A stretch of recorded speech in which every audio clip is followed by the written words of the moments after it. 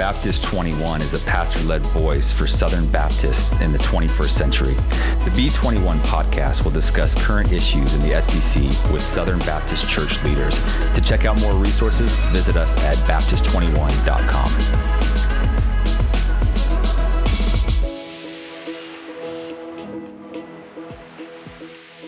Well, welcome to the Baptist 21 podcast, where we have conversations about what it means to be Baptist in the 21st century. And I have with me today first-time guest Jamie Dunlop. Jamie serves as an associate pastor at Capitol Hill Baptist Church and has been an author of several books. Read Compelling Community, very, very helpful book. You've also written Budgeting for Healthy Churches, and then a new book that just came out called Love the Ones Who Drive You Crazy. And so that's one we mainly want to talk about. But Jamie, thanks for taking time to be on. Oh, it's great to be here, Nate. Thank you. Appreciate your ministry. Want to just get to know you a little bit since first-time guest with us. Tell us kind of how you came to know the Lord, and then even how you sort of got into vocational ministry, and maybe even how you made it to Washington, D.C. Sure. Well, I grew up in a Christian family. So my great-grandfather was the first in the family to become a Christian through a Plymouth Brethren street preacher. And he raised my grandfather in the Lord, who raised my father in the Lord, who raised me in the Lord. So I grew up initially in a Plymouth Brethren church, and I still remember, I could have very distinct memories when I was 4 years old, and the gospel suddenly made sense, and I realized I'm a sinner. Jesus died for me. I need to put my trust in him. And sometime growing up, maybe that night, I became a Christian. And then I remember in high school really starting to live as a Christian in ways that were counter to kind of what the world would have me do. And by God's grace, he's never trusted me to stray too far, and he's kept me close ever since. Praise God. So you grew up in Chicago. How did you sort of get from Chicago to D.C. and get into vocational ministry? Yeah, so I came to D.C. for 2 years in 1998. Which I find is not unusual for people here. So I finished an engineering degree and was thinking about, what do I do next? I was going to go to grad school for engineering, decided instead to take 2 years and do business in DC. I'd had a number of different people who had recommended Capitol Hill Baptist Church. One of my geology professors, a father of a friend growing up, the head of the college fellowship group I was in, had all said, go to this little dying Baptist church in DC because it's maybe the Lord's going to do something there. But even if things don't turn around, it'll be an interesting place to be. And so I came here and I just fell in love with the congregation. And so my 2 years extended. The summer before I moved here, I rode my bicycle across the country and had really terrible weather. I was with my roommate, just the two of us. And so we started sleeping in church basements. So every night, a different church, United Methodist one night, Church of Christ the next night, Roman Catholic Church the next night, a few Baptist churches, back to the United Methodists. And so I met a different pastor every night. And I had always grown up in pretty solid, faithful churches with godly elders and good preaching growing up in college. And I was really shocked at how bad the situation was. Pastors who didn't seem to be Christians, pastors who they were lazy, they didn't care about their people. And so when I moved here to DC, I was really seriously considering, gosh, maybe I shouldn't be in engineering and business. Maybe I should be a pastor just because the need's so great. I can share the gospel. I have a pulse that makes me better than many of these people.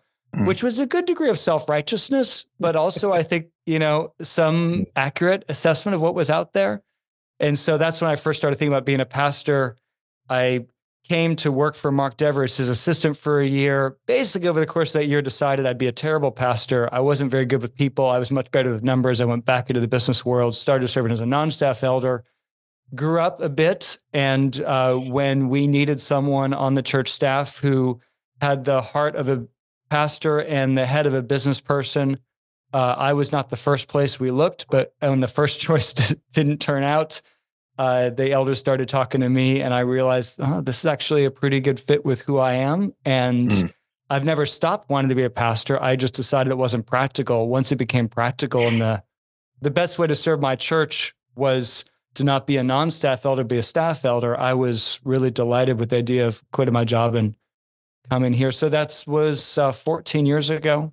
So I was in business for 10 years. Now I've been in full-time ministry, paid ministry for the last 14 years.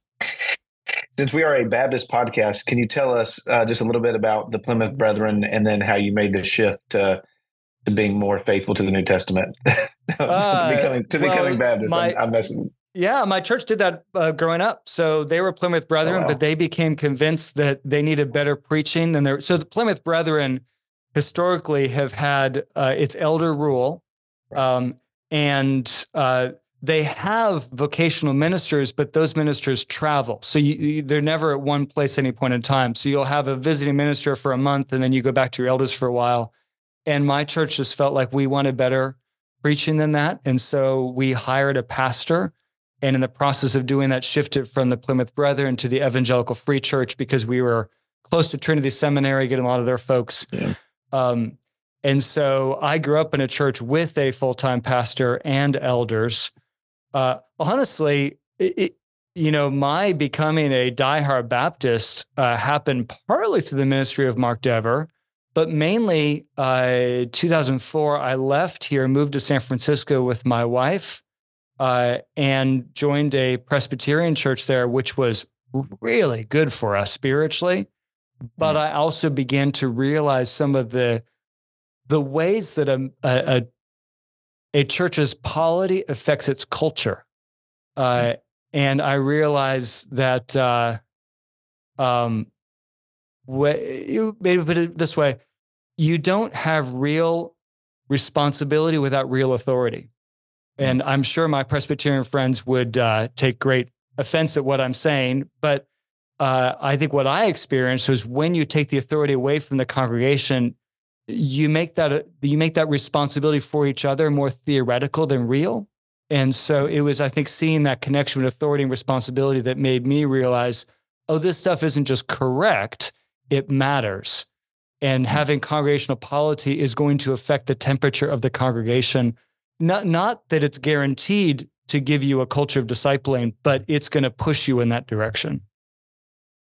That's great stuff, helpful stuff. Let's kind of shift a little bit to the book that you just released. Again, it's entitled "Love the Ones Who Drive You Crazy." I sort of want to ask, tongue in cheek, why this book and why now? What's unique about our current climate in North American evangelicalism that would prompt a book like this? And we'll talk more about the content as well, but just would love to know kind of what's stirring in you as you began to think about this book. Great question. I should say the title is somewhat tongue in cheek. So if you're buying the book because you want to give it to the ones who drive you crazy, you're in for a very sad surprise. It's about changing you, not changing them, which hopefully is, much more in line with what the scriptures would have us do. I wrote the book because I feel pressures in my own church toward fragmentation, and I hear it and see it all over the evangelical landscape, that we're in a time of division. And the Reformation was a time of division. So when the gospel is at stake, we have to divide. And one of the great failures of the years since the Reformation has been churches that go theologically liberal because they're not willing to stand up and fight when the gospel is at stake. Yeah. And yet, when we stand up and fight when the gospel is not at stake, and there's more nuance to that, so I'll leave that as kind of a crude category there. I think we end up doing what Paul calls the works of the flesh in Galatians 5 with factions. And so the book was written for those situations where the gospel is not at stake. You feel like you and these other people who have differences from you in terms of cultural background or politics or parenting styles or preferences about music or whatever it might be, you realize we should theoretically be able to be parts of the same church. But gosh, it's hard. What biblical resources do I have to not merely put up with them, but actually build a friendship with that person And I think a good answer for you is Paul's advice that he gives to the Jew-Gentile churches in Rome in Romans 12 and a little bit of 13 and 14 and the beginning of 15, where he says, look, you guys have very little in common other than Christ. You come from wildly different sections of society. But as with all the New Testament churches, we didn't plant a Roman church or a Gentile church in one part of the city, a Jewish church in the other part of the city. These churches are united in that diversity from the very beginning, and that's really hard. And so Paul gives us, I think, some very powerful truths in these passages that we can apply to our own situations today so that we can persevere in love in a way that shows that the gospel is bigger and better than the things that would threaten to divide us. Maybe let me ask you another more abstract question before getting to the more of the actual content of the book. The book it's primarily written for the local church level. So you're concerned about people getting along in the context of their own covenant commitments and their membership in their local church. Yep. But this certainly also has to have some application at the kind of more universal level of just how there seems to be, again, a lot of discord among people who are actual Christians, not just discord among people who, aren't Christians and say they are. There's certainly some of that as well. But just as you think about the larger kind of evangelical landscape, help us think through this concept at a universal level, and then we'll kind of drill down into the local level. Yeah, well, the book can be almost useless as you think about loving people who drive you crazy who are not Christians. And I hope that gives you a little bit of confidence that this is a distinctly Christian book. This is about realizing the unity the Spirit has given to us that Jesus bought for us with his blood. And so it works with Christians. It's not just going to make you a nicer person. I do think that the book has some relevance, say, for the people who are Christians who you disagree with on Twitter or X, sorry. We'll use the new name. Not sure what we call it now. Exactly. Whatever platform you're talking about. And yet I do think that the principles Paul gives us in Romans 12, especially, 14 as well, really do apply in a unique way to the covenant community of a church where you don't just love each other in a theoretical way, but you actually have to build a relationship together, and where you have a particular commitment to each other through that covenant of membership that you don't have with someone who you kind of randomly run across in social media. So I think it's useful for the scenario you're describing, but I would guess a good, 40% of the book is just not going to work outside of your local church. Yeah.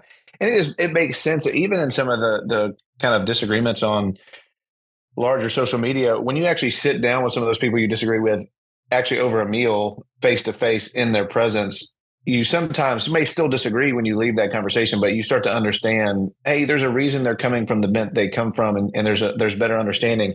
And you're just forced into that, obviously, with relationships you have in the context of the local church, which, most of the time, obviously can create greater conflict because you have to see them all the time. But it also gives a great opportunity for better love and better understanding among people. We'll just dig into a couple of the chapters then, and we'll just maybe start with the first one.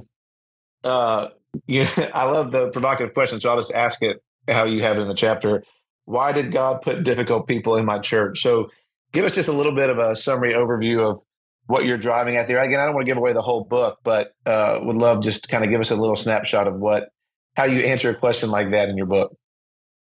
Yeah, well, the basic premise of the book is if you're going to build your church on Christ alone and not Christ and shared taste in music and Christ and shared parenting style and Christ and shared politics and Christ and shared culture background, I think those are the 4 categories I gave you earlier, then you are going to discover you're in church with people you don't see eye to eye with on some really important matters.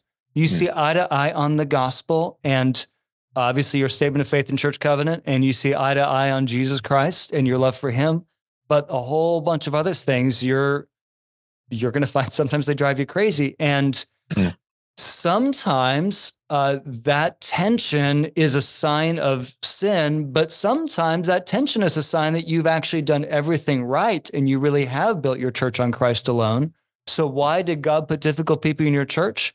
Well, because as you learn to love them, not just because you ought to love them, but you discover that you really can build a friendship because you share Christ in common, that shows that Christ is, as I said before, that Christ is better and bigger and stronger than the things that the society around us would expect to divide us.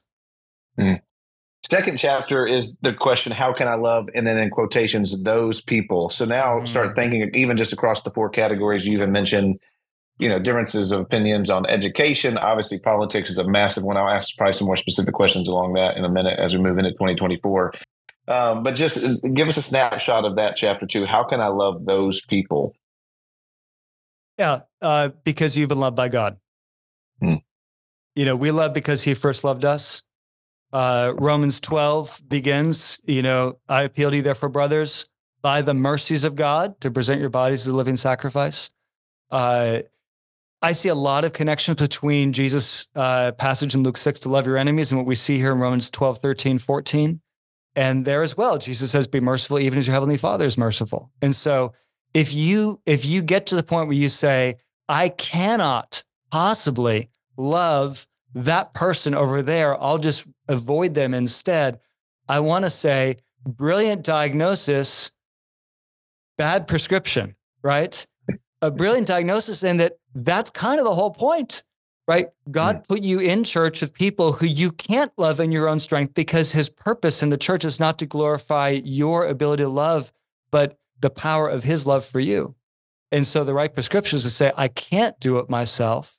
And yet, as I increasingly comprehend the depths to which Christ has loved me, then I'm going to find a different kind of power and enthusiasm and patience in my love than if I just look to my own internal resources. It obviously sounds like there's a lot of you preparing your heart with the gospel as you even personally think about dealing with somebody who may be different than you. Are there practical things that, well, maybe let me ask you 2 ways. Are there practical things that you're doing in your heart, obviously, to cultivate that? Some of the texts you've already shared are obviously one of them, but even maybe as you're walking into a meeting or an encounter, you think this is going to maybe be difficult, even just some practical things you're saying to yourself, praying to yourself, but also how are you maybe practically shepherding people in the context of CHBC who may be struggling with these things? Just some little practical things that they can be doing as they're going into these encounters that may prove to be ones that could be filled with conflict. Yeah, I should say that the book very much came out of pastoring a church through the challenging years of 2020, 2021, when, my church is 6 blocks from the U.S. Capitol building. We were inside the security perimeter during January 6th. We had riots and protests, and sometimes kind of some of one, some of the other in our neighborhood. We had to sue our government in order to meet outside during COVID. And all those things were controversial. And I have a congregation of people who are opinionated and they don't mind expressing their opinions. And sometimes those opinions were directed at me. And I had many very difficult conversations over the course of that period of time. And yet I learned a lot from the people who disagreed with me because I saw them loving me, respecting me as their pastor, even as they were heated in their disagreement with me. And at the same time, I was using those months to memorize the back half of the book of Romans. And I just kept kind of mapping what I was seeing in my congregation and what I was learning in my own heart with what Paul was giving us here in Romans. So really practically, I learned the value of confession, that when I was mad at someone in my church and I was throwing a pity party, I realized, okay, I need to love them better. And one source of power in that love is to confess the sinful attitude I have right now toward the people that God bought with his own blood, as we read in the book of Acts, and realize that God has put up with way more in me than I have ever had to put up with them in them. And that really gives me a generosity toward them in my heart because they've been loved by God and I want to do what's good for him. I think another practical thing you see in this passage is just reminding myself that Christ is worth more than comfort. I want to be comfortable. Christ is worth more than comfort. Very often, the choice I have to make in that hard conversation basically comes down to, am I going to pursue Christ or am I going to pursue comfort? And I see all kinds of good examples around me in my congregation of people who have said, Christ is worth more than my comfort. And they're inspiring to me. At least most of us know this experientially whenever we pressed into a hard relationship that has had conflict, but that has come out on the other side when there's, honesty and confession in those, it actually ends up creating some of the more strong bonds you'll ever find. And I think by avoiding those things, we're missing out on some of the best things that the Lord has for us in just relationships with other Christians. Yeah. And I think that's an important thing to remember, is that these passages in Romans are not just about doing the right thing. They're about doing the good thing, the joyful thing. That the reason why you have this really sweet bond with that person who you used to, really have a hard time with, is because you've learned to ground that friendship in the commonality you share in Christ, and because you got nothing else to build it off of. Yeah. And gosh, a friendship grounded in Christ is so much more a source of joy than a friendship grounded in a shared love of politics or baseball or, what have you. Yeah. Couple more questions and then I'll get you out of here. But the audience of this book is fairly broad, I would assume. Yes, it's written for the pew. I think pastors will hopefully find it to be encouraging, particularly the introduction. But it's very much written for the average member of a church. With a book like this, I'd be remiss not to just get your thoughts, lessons you think that pastors can tuck away for shepherding their people, given that 2024 is on the way, another political season coming. Give us just a few things that you would just encourage us, counsel us as pastors in ways to love and serve and even equip and train our people in the year that's about to come before us. Yeah, well, maybe more clear in my church than in most churches. You need to remember that politics is not two colors. It's like 18 different colors. And you can have radical political disagreement among church members, even if everybody ends up voting for the same guy at the top of the ticket. So don't assume that because your church happens to be united in that one decision, you're necessarily not going to have conflict elsewhere. I think it's also important to keep in mind that where there are people who disagree with you politically and they're Christians, they may well be acting based on their faith in a way that you don't appreciate. One thing I talk about, particularly from Romans 14, because I think this is actually the advice Paul gives us in Romans 14, is, we're often told to assume the best. Well, that's moderately useful. But I think that's kind of the gateway to asking the question Christians should ask, which is, how does your love for Jesus motivate that decision that you just made? And I think that's a much more Christian approach than just assuming the best. And sometimes you discover that you were right and they're actually, violating their conscience, and that's good for them to know and have a conversation about. But sometimes you're like, oh, okay, I see how a Christian could actually think differently than me precisely because they're Christian, which is exactly where Paul goes in Romans 14. And I think it's also important to recognize that different churches will draw lines in different places. And we need to recognize that, my church may decide that, voting for that candidate is an excommunicatable offense. And that other church over there says, well, we're not willing to draw that line in that place. And I think that's just the nature of having a disestablished church, that we're going to end up drawing lines at different places. Some churches are going to be more homogenous politically. Some churches are going to be more diverse politically. And you need to make sure that you're in a church where you trust the leaders. And when they draw lines in slightly different places than you're comfortable with, either excluding what you think should be included or including what you think should be excluded, those are good conversations to have. But recognize that your church may do things differently than other churches. I hope that wasn't too theoretical, but.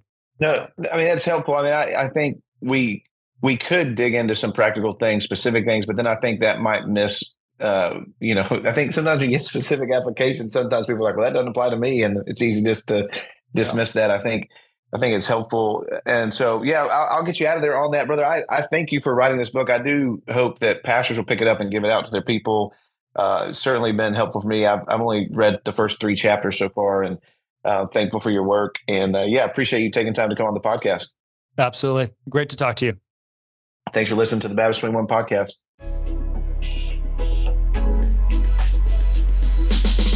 Thank you for listening to the Baptist 21 podcast. To learn more about us, visit us at our website, Baptist21.com. Also, please be sure to subscribe, rate, review, and share this podcast with others. It would really help us out. If you ever have thoughts or ideas for future interviews, please reach out to us at our email, Baptist21@gmail.com. Again, thanks for listening to the podcast.